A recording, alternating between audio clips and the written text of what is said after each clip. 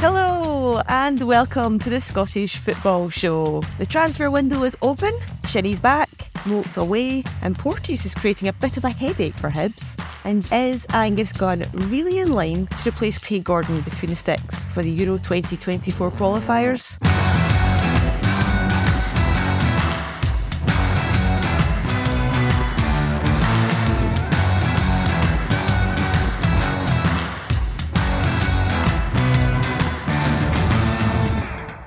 Yes, a warm welcome to the Scottish Football Show. I'm West Ham's video producer, Laura Brannan, and I'm back after my Christmas break. I got to go home and get to a couple of games as well. Oh, how I have missed the Baltic cold air of Scottish football. In much warmer climate, joining me today, all the way from Melbourne, Australia, it's football filmmaker and editor, Finlay Marks. Finn, that felt a wee bit like I was announcing you on Blind Date there. Oh, what a show that was. You need to perfect your Cilla Black Liverpudlian accent, though. Oh, I actually loved that show when I was about 5 years old.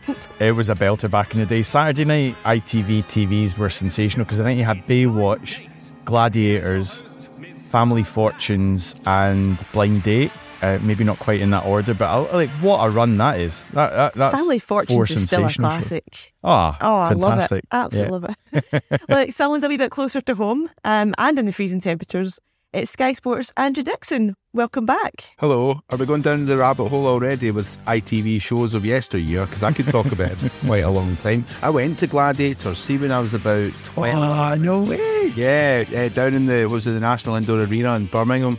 My dad's cousin was a producer on Gladiators. No. And she sorted us all. And I was in the Boys Brigade, so it was like she sorted out our whole Boys Brigade company with tickets for Gladiators. So there was like a coach went down from Glasgow.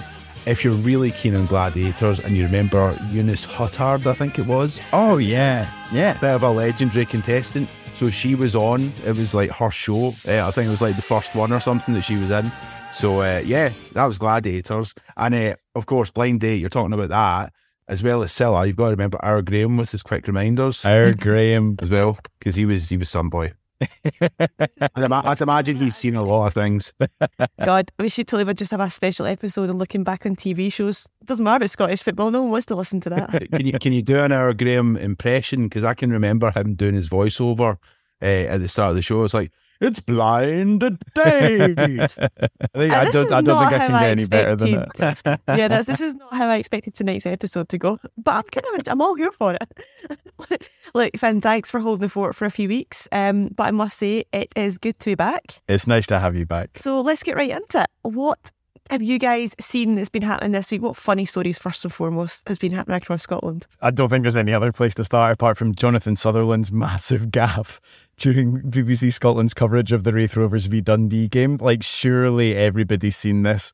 But it was 1-0 to Wraith Rovers at half-time, and then he starts his half-time patter by, I didn't quite get it, basically saying, oh, well, we knew when we booked James McFadden it would probably be 0-0, and it's 0-0 at half-time, to which James McFadden waits for him to finish this, 15-second intro, and then just goes, it's 1-0, which is just fantastic peak Scottish football. I loved it, but at the same time, I feel so sorry for him.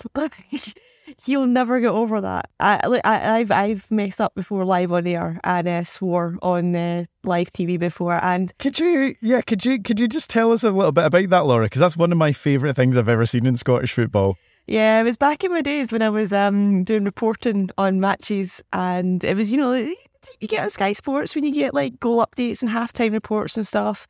And I was given the full-time report, and I mentioned that Dundee had kept a clean sheet. Only I didn't say clean sheets. Paul Hartley on the other side, well, he felt it was very much a game of two halves, and Dundee were better in the second half.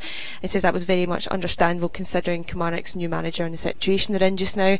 But he felt as though that his side just really didn't have a cutting edge in the final third. He did stress the importance, however, of having a clean sheet and how well the defence in general has done recently, and he says a lot of that is down to Darren O'Dea, so a lot of praise for the Irish defender there.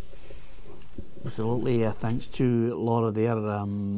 It's good to have Darren O'Dea at the back line, Robbie keeping a clean sheet for Dundee.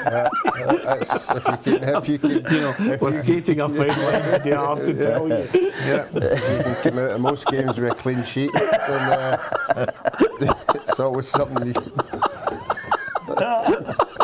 Oh, I don't. It's always a good sign.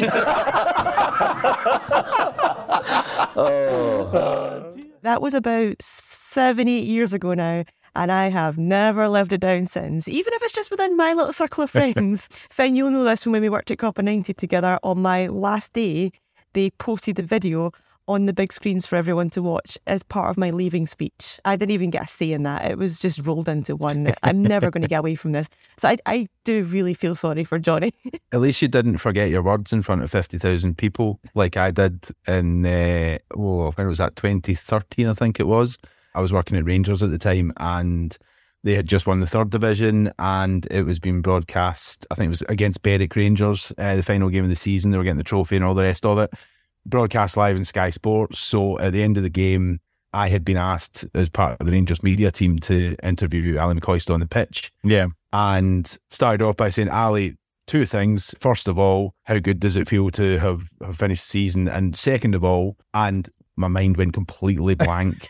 I've watched it back and it was about 4.5 seconds, something like that, of just total silence, because I had no idea what to say, and I didn't want to go and like sound like I'd lost it. So I think I tried to pass it off as the microphone had stopped working, and Ali, to be fair to him, just jumped in and said, "Oh well, it's brilliant, it's really, really good," and kind of did his best. I think he realised what had happened, did his best to bail me out. And I'm sure it's online. I think it's on YouTube. And I think if you watch it back, I do remember a couple of questions later what I was going to ask. But yeah, you just want the ground to swallow you up. Yeah. With Jonathan, what I thought was really funny was obviously the mistake itself, but then the kind of really weird laugh that he broke into after. He was obviously embarrassed by what had happened, so he kind of just went for ages, and it sounded like, I don't know if you've seen the clips of Alexis McAllister that Brighton have put out, where he just sits in interviews and just goes, hey, hey, hey, hey, ha, ha, ha, ha, hey, hey. And it's a bit like watching Beavis and Butthead clips. Like, it was this kind of a laugh that sort of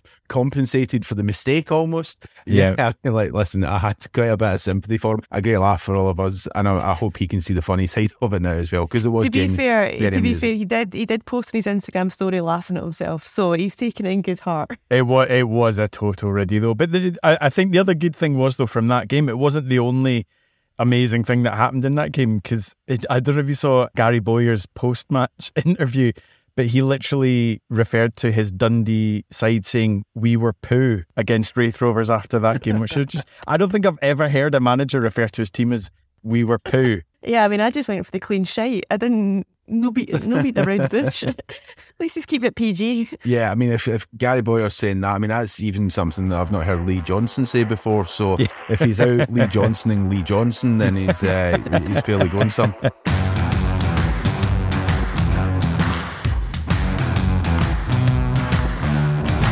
Football, bloody hell. All right, and more serious news. Let's get to the kind of hard-hitting stuff that what's been catching the headlines this week. In fact, I'm going to start off. Did anyone watch the FA Cup at the weekend? Like, okay, right, I know it's a Scottish football podcast, so bear with me here.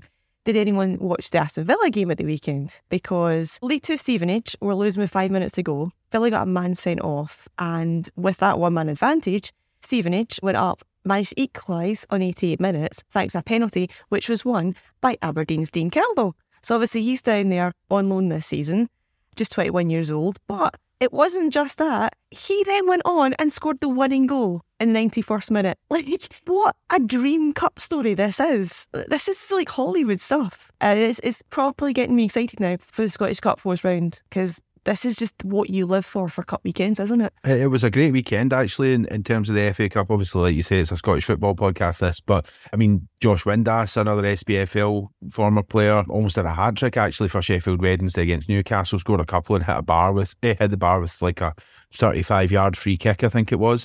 But yeah, I mean, for Dean Campbell, I did watch the kind of closing stages of that game because I was working on it at the time, and an incredible turnaround, and there were quite a few surprising results. So, I mean, hopefully when we get to the fourth round of the Scottish Cup, we can see a similar kind of return, because, I mean, I think it's fair to say that in the last few years, shocks have been kind of less rather than more in Scottish football. They do seem to happen a bit more down in England. I don't know if that's because some of the bigger clubs maybe don't take the competition as seriously.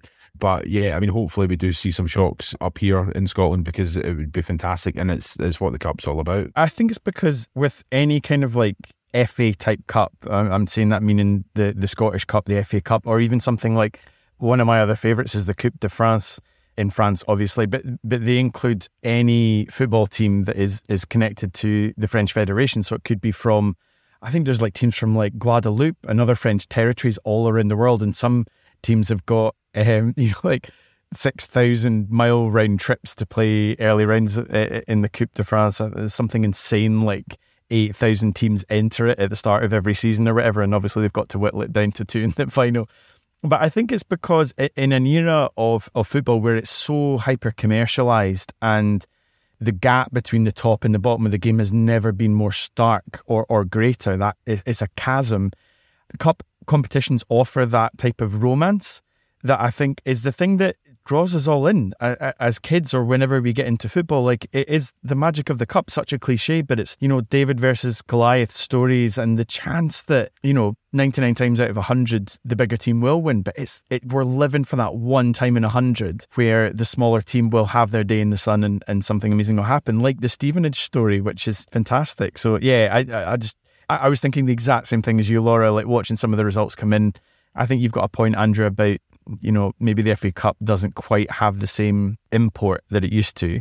But I think when they do happen in Scotland, it just got me so excited for that stage of the competition, because I think it's the best bit of any of the cup competitions in Scotland is the fourth round, when the bigger teams are dropping in and you've got like some teams on amazing cup runs already. I absolutely love that. It's one of my favourite weekends in Scottish football. Oh yeah, it's the best weekend of the season, easily. And hopefully there'll be some good crowds as well across the board when it comes next weekend. Sliding straight into the next story.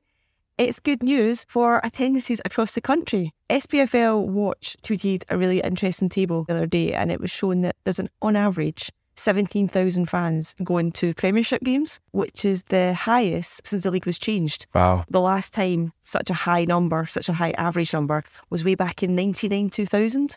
And obviously that was way back when there was only 10 teams in the league. So I mean, it's really growing, and like, we're just bloody awesome, aren't we? I think it's especially incredible when you consider what's going on, not just nationally, but globally over the last 2 years. Obviously, we've had the pandemic and everything, but the fallout from that and the current cost of living crisis, for Scottish fans to increase their attendances through all of that, I think is just astonishing. I mean, we've seen in times in the past, I think per capita, Scotland is still, if not the best, one of the best supported leagues on the entire planet in terms of the size of its population that attends football matches regularly. So it's astonishing. It's absolutely amazing and heartening to see that that's growing rather than diminishing, because I think that was an issue or a cause for concern in years gone by. So yeah, it's fantastic to see. I was going to make the same point as Finn there about kind of proportionally and per head of population. Scottish football has for quite a long time been up at the top end, so the fact that the figures are good is maybe not massively surprising, but obviously the fact that the figures are growing is really, really good. And I think it's important to highlight it, because I think as a nation and as a community of people, we're all quite good at focusing on the negatives, and this is a real positive for Scottish football. Yeah, the product isn't always absolutely brilliant, and there's clearly room for improvement at times, but this is one thing that I think we can really kind of focus on, try to build on. I saw a tweet about, we've talked about it before in recent weeks, about St Mirren's attendances and the fact that they are very much on the up. Obviously St Mirren are having a good season, but St Mirren's top 3 attendances this season haven't been against the Old Firm. It's been against like Aberdeen and against Hearts and what have you. So home fans are clearly turning out, and those seats that haven't been sold to the away fans are being filled. They're not just sitting there empty. Clearly attendances across the board are good. Long may that continue. In sadder news, it was a shame to hear about Gianluca Vialli's death last week. He cried when Italy won Euro 2020. So did we, Gianluca.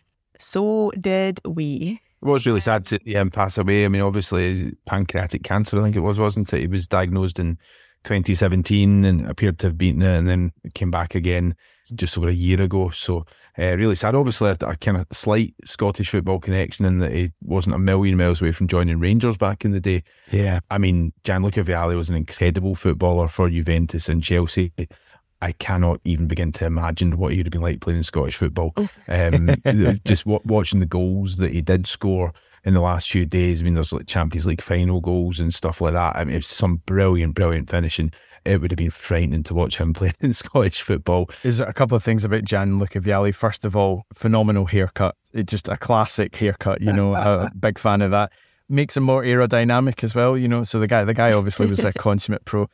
He was one of those players that it seemed to be, if you were growing up during the 90s watching football, which means you're a person that rather tragically will probably refer to as a football da now, if you've grown up in that period. But the thing was, he was one of those players that kind of everybody knew, even if you didn't really follow Italian football, because you always saw his goals. In fact, I've still got an old VHS called Golazzo, and it's like all the best goals. I think it's from season 90 or between 94 and 96 or something in Serie A. And basically every second goal is an overhead kick by Gianluca Vialli or some sort of weird volley or whatever. He was just astonishingly athletic when he played, and some of the goals he had were incredible. But it was, as you say, I think one of my lasting memories of him in recent seasons will be on the bench as part of the Italian coaching staff during the Euros, and seeing him crying with joy, which kind of mirrored our own tears of relief, I think, in the summer of 2021, is a beautiful shared moment between Scottish football fans and Italian football fans. So yeah, he was an amazing player, sadly gone too soon. So yeah, very sad to see him pass away. Right. Have you seen this Angus Gunn nonsense? Sorry. Okay. And I'll focus on the facts first, okay? Let's just play it straight. Norwich City goalkeeper and 28-time England capped Angus Gunn is reportedly considering switching allegiances now that Craig Gordon is out injured. Andrew, do we need him, first and foremost? I mean, the thing is with Angus Gunn, I don't have an issue at all with trying to cast the net far and wide, because we're a small country and we have to work the system as best as we can, because you look at the World Cup and you look at countries like Croatia doing so well again, the population they have, they've obviously hit upon a winning formula that we haven't. So if we can find ways and means to exploit loopholes and get the best players possible playing for Scotland, I don't have an issue with that at all. What I find a little bit bizarre is, as you say, he's won 28 caps at various levels for England. So Angus Gunn has decided he's English. Yeah. Similarly, Jason Cummings, to me, had decided he was Scottish. But then as soon as he got the chance to play in the World Cup, he was Australian. You know? Funny that. And if there's one more non-Australian person around than Jason Cummings, I've yet to meet them. So yeah, I mean, Angus Gunn has decided himself that he's English. He's played in English football for his whole career. Man City, Norwich, Southampton, Stoke. He is English through and through. And there's nothing wrong with that. But, when you then decide that you might want to be Scottish, it's a bit bizarre. To answer your question, do we need him? Possibly, but should he be given the opportunity? I'm not sure he should. He's turned us down before, hasn't he, Finn? He has, yeah. Apparently, he was approached by Alex McLeish when he was the Scotland manager, if he was interested in doing a U-turn, and quite categorically at that point said, no, I really think I've got a chance of making it to the England national team, and that's what I want to do. So I do think you need to kind of look at each case by itself, because it's a much murkier place, I think, now, given that the world is a much more multicultural place, and it will increasingly get so. And I think you can have people that feel just as passionately for one side of their national heritage as they can for another. If they're dual national, I don't think there's anything wrong with growing up thinking, I'm going to play for this youth team, but if I get the chance to play for this other country, I would take that too, because you can feel both of those. And I know as well, you're the kind of person, Laura, that would ideally wish people to declare their nationality seconds after they've come out of the womb. Like you'd prefer people to declare an intent of which country they do. To be fair, I have always said they should declare it when they sign their first professional contract. Okay. That's what I want to draw the line at. I think I would kind of disagree with you, potentially just from the point of view of knowing how much of an idiot I was at 16 when most people would sign a professional contract, and comparing that to even like 5 or 6 years later, early 20s, like you're still a child at 16. Yes, but in football terms, in football playing terms, 5 years on from the age of 16 is actually like an established footballer. It's not like a normal lifespan. It's not like the normal timeline. I agree with you, but I think it's just trying to be fair to the way that people would grow up as adults, into adults across that time. And you're your worldview can change. Hopefully it would change between 16 and 21.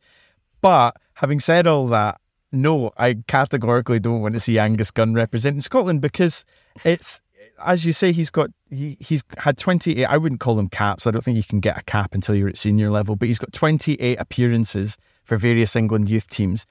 He's been approached once already about the possibility of changing his allegiance, and he very much didn't want to. So I don't want now for us to seem so weak to the point of being like, are you sure? Are you sure? Are you sure you want to come and play for the Scotland team? Be like, nah, if you've not done it by this point, when you've been given the chance. Well, that's the thing. I think if you'd done it in 2018, maybe, I think I would have been much more open to it. Because the thing is as well, taking all of that aside, as a goalkeeper, I think Angus Gunn is a really decent goalkeeper. I've seen him a number of times playing for Norwich and for other teams in the English leagues, and I think he's a really good goalkeeper, like his dad was. Brian Gunn was a terrific goalkeeper.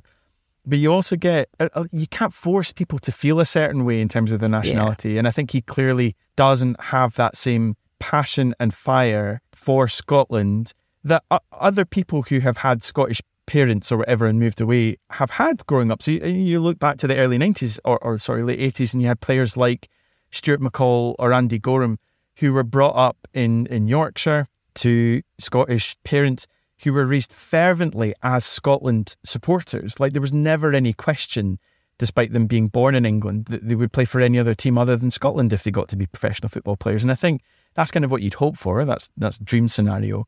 Not every player's going to be like that, but I think the Angus Gunn one is too far off the other end of the scale for me. Yeah, it's that point for me. I kind of think back to when I worked with Jackson Irvine when he was a youth player at Celtic. Yeah. He got called up to the Scotland under-17 squad and he played a couple of games at a tournament. It was like a week-long tournament. I think he played once or twice. Yeah.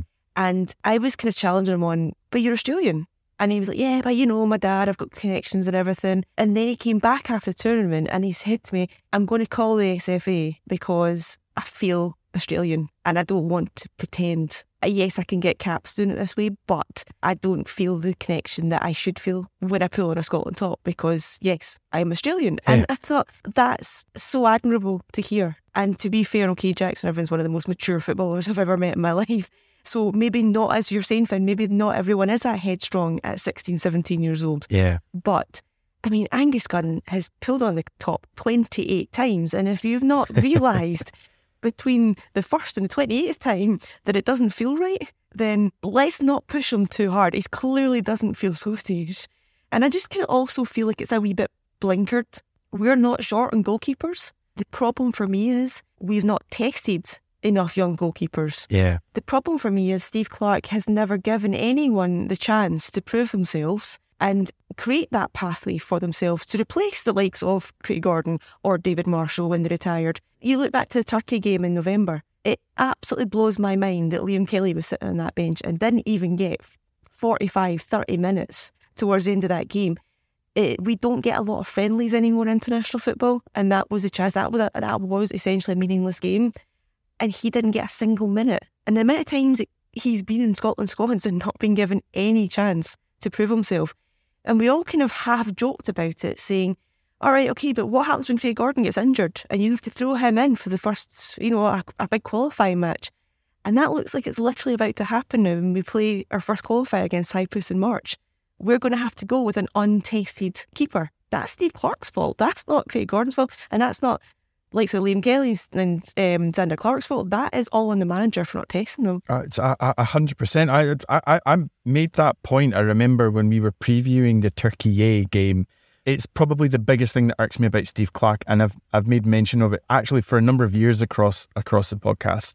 I know why he tries to do the whole let's build a club mentality and let's try and keep as settled a team as possible. And kind of once you get into a Steve Clarke Scotland side, you have to do something pretty drastically poor or, get injured for ages to not make the next one because he wants to keep that settled mentality.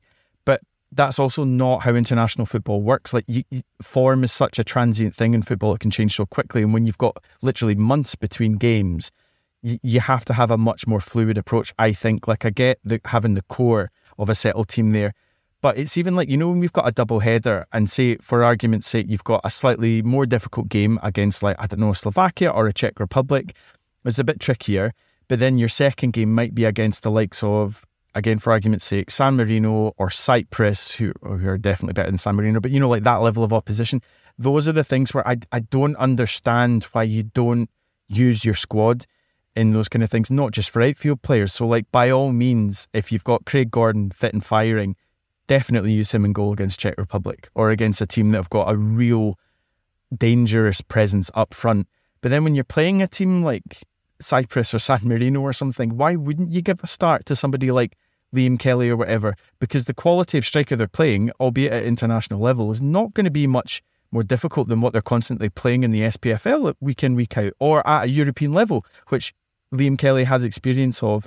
And even Zander Clark, playing tiny side Galatasaray in recent years in European football. So, like you're saying, we've got the talent within the squad already without Angus Gunn coming in. It irks me so much that Steve Clarke doesn't have that aspect of what I think is a crucial part of international management in his locker. Which is also why I think it would really annoy me if he called David Marshall out of retirement. Yeah. Because this is the start of a new campaign. Yeah. Where do you draw the line? If you're just going to hark back to your old friends and the trusted ones that will do the job for you, this guy's hung his boots up, or his gloves up. Yeah. You've got to respect that. And as much as I don't personally agree with retiring from international football, what I like even less is when you change your mind and come back into the fold again. Yeah. It's what you're saying about that path. If you just hark back to what you know, you're still not creating that path and you're just prolonging the problem even longer, because David Marshall will get injured or he'll retire again. And you're just back in the same loop over and over. And before you know it, you're 6 months away from the Euros that you've qualified for, thanks to David Marshall, but we don't have a goalkeeper. Yeah. It's just, you need to just draw that line at one point and throw in an inexperienced goalie. Just bite the bullet and do it. Yeah. It's fine. Everyone stay calm. Liam Kelly will be walking out in Germany at Euro 2024 as Scotland's next number one.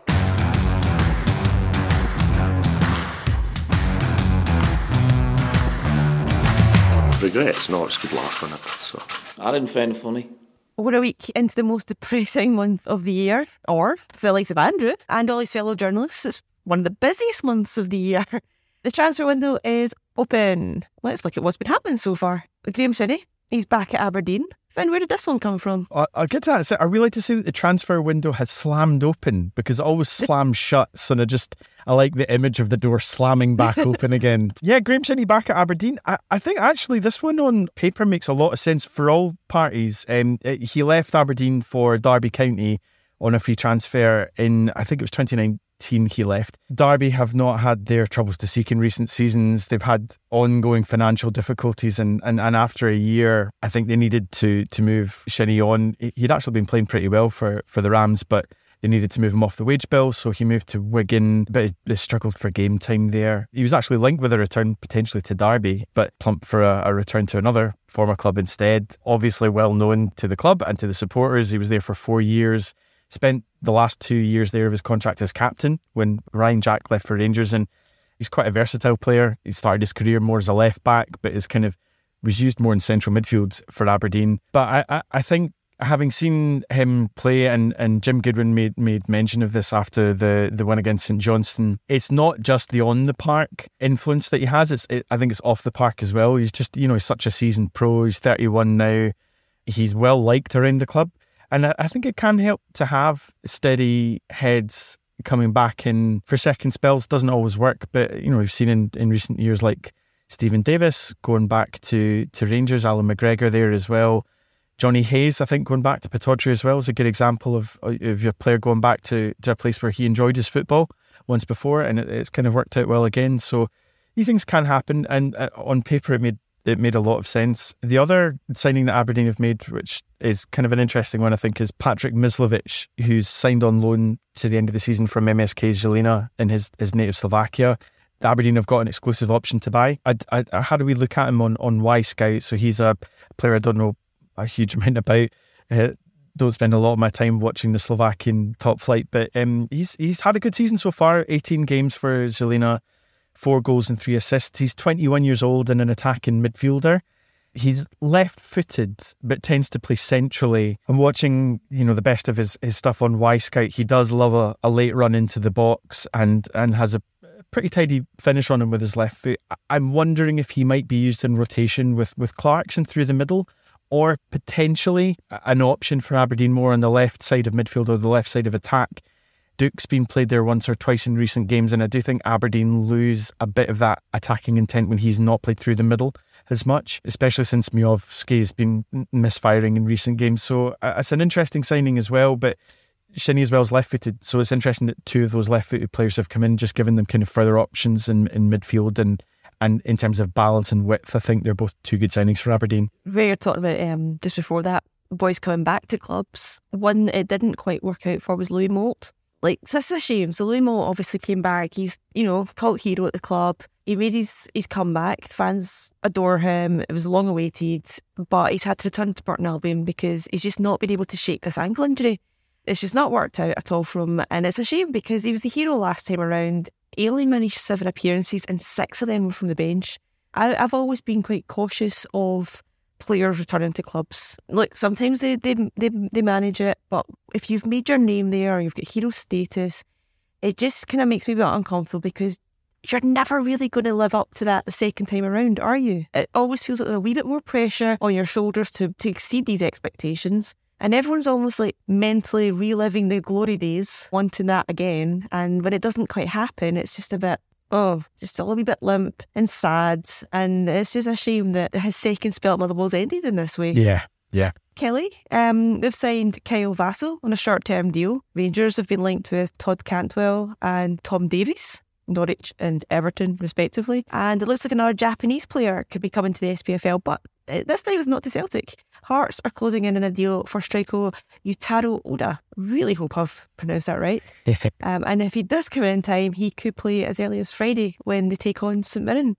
Hearts are also been linked with 18-year-old Garang Kiol. Finn, you're going to tell me if I've pronounced that one right, because he's the young Aussie striker who has just signed from Newcastle, isn't he? He played at the World Cup for Australia, didn't he? He did. He's Australia's youngest ever player at a World Cup. He's a real talent. I mean, he's only 18 years old.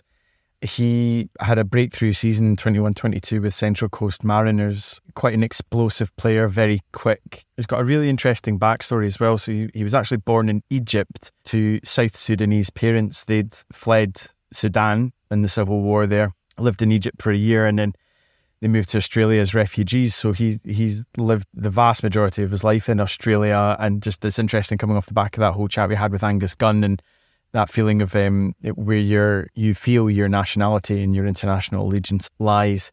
Garang Kuol has stated like how proud he feels to be Australian and how Australia gave his family a home and a safe haven and a place for him and his brothers to grow up. So yeah, he's very exciting. He only made his under-20 debut for Australia in late 2022 as well. And off the back of his 3 appearances there, he was called up to the senior squad for the World Cup. So yeah, he's really exciting player. Signed for Newcastle, hasn't played a game yet, and to be honest, don't know if he will see much game time there over the coming weeks and months, but he'd be an amazing coup to get, a really good acquisition for Hearts, and something that gives him a bit different as well, potentially up front. You were just talking about Yutaro Oda there, the Japanese striker they've been linked with. I think it might seem a bit strange to be looking at strikers when Lawrence Shankland's been having the season of his life up front for Hearts, but it's important to have different options, and especially as the season goes on and injuries can start to creep in, and it's been such a colossal part of Hearts' success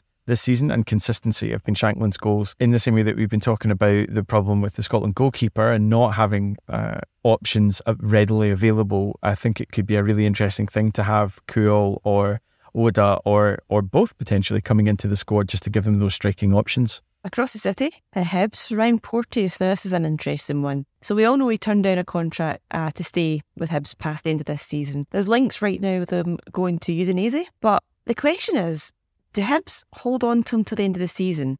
Because I suppose the argument is, if he goes now, they'll maybe get a couple 100,000 for him, maybe 500,000 if they're pushing it, as opposed to if he goes this summer, they'll get nothing for him. On the flip side of that, if he stays, he could help them get a place in Europe. So how would the players want? Andrew, what do you think here? When do you think he should be heading out the door? Well, it's a strange one because I mentioned Lee Johnson earlier in the show, and I mean, for me at the moment, Lee Johnson seems like a man that's determined to get sacked. Going out up George Street the night before the Edinburgh Derby, and then Hibs going to lose that game 3-0.